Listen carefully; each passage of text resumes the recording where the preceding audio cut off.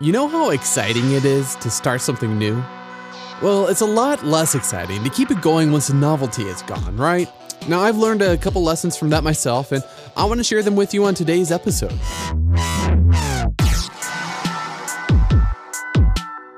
Welcome to Live Life Creative, breaking down the barriers to being more creative. I'm Dylan Kreinbrink. Thanks for spending some time with me today.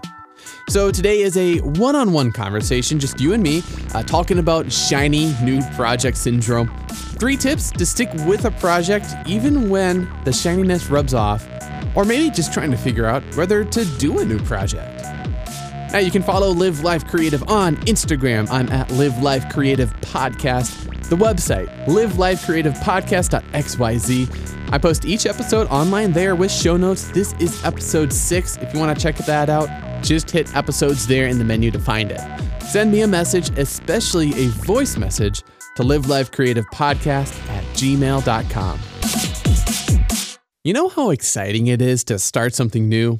Extremely. For me, I love to learn new things and put a new project in motion, but when that shininess wears off, so does my enthusiasm, and it's not too long before another best new thing hits the trash can. A little while ago, my wife and I started a blog called Eating Vegan in Grand Rapids. We signed up for the social media account, created a free WordPress.com domain, and I put together a logo. I'm actually pretty impressed with that logo. I really like it. But you know what? We never really went anywhere with it after that first run of excitement. We never finished a single draft or talked much about continuing our efforts with the website. There was another vegan website for our city that disappeared for some reason earlier last year, which is why we started our own. But then we heard that it was coming back, and that discouraged us from working on our own website. So that, combined with the holiday busyness and other parts of our life, really put EVGR on the shelf. So I want to talk today, what can you do to maintain momentum on a project that has perhaps fading appeal? Number 1, evaluate. What would make it worth it to you to keep going? Now, if you're going to continue this project, it has to be worth it to you in some way.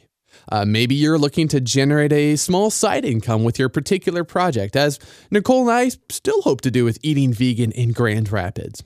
So then you may want to consider how much time that's going to take before you begin making money.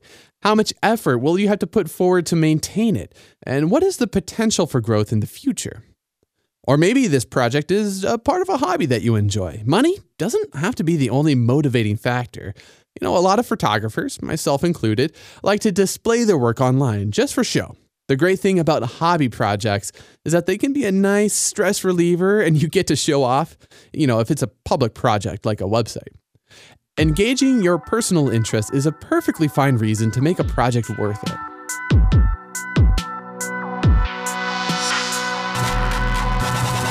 So coming up here pretty quick, Live Life Creative episodes are going to start disappearing off your podcast feed. That means we've run out of space on our podcast host.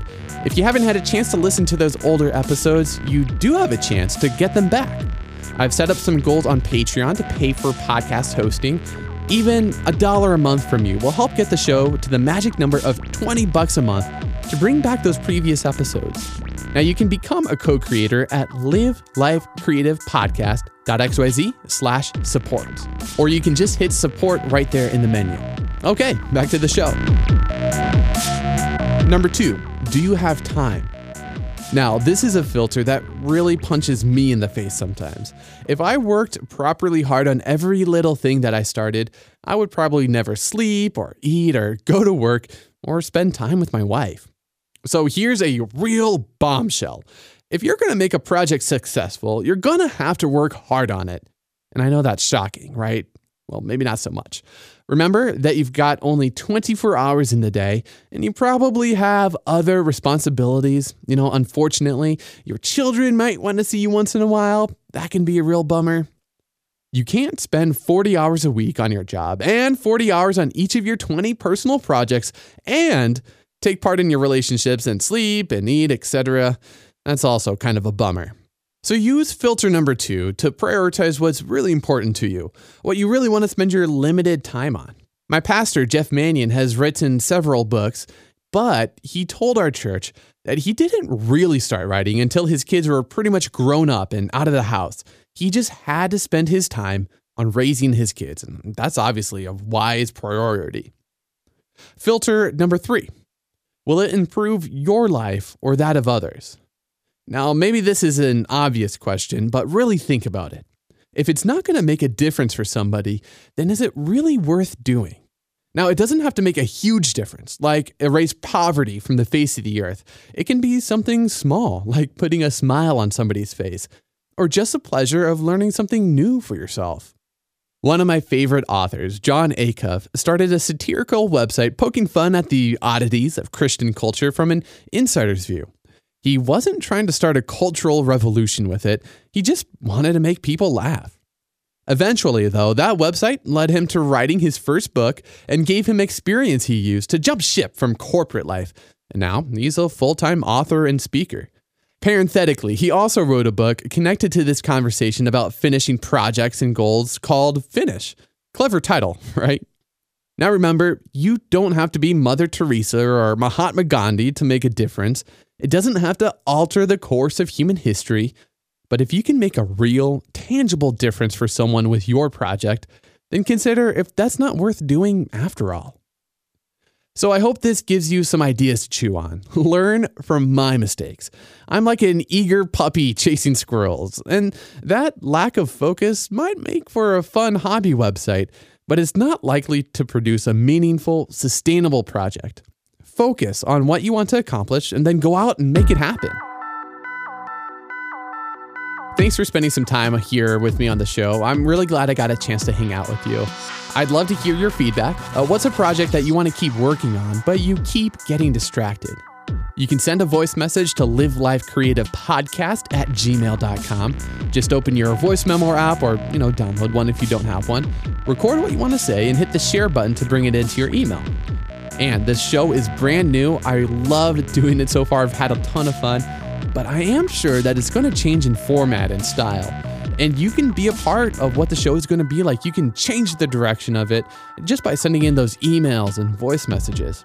And I especially want to hear what you think about this kind of one-on-one episode. I want the podcast to enable you to do your best creative work. So if something's not working for you, I want to fix it. You can subscribe to Live Life Creative in your favorite podcast app.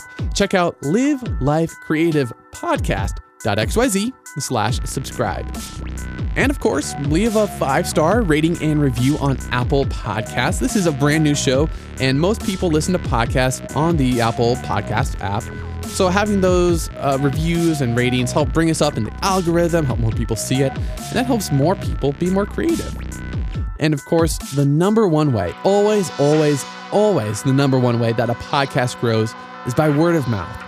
So if this show has helped you in some way, tell a friend about it, and that would be great. You are helping them be more creative too. I'm Dylan, helping you break down your creative barriers so you can live life creative.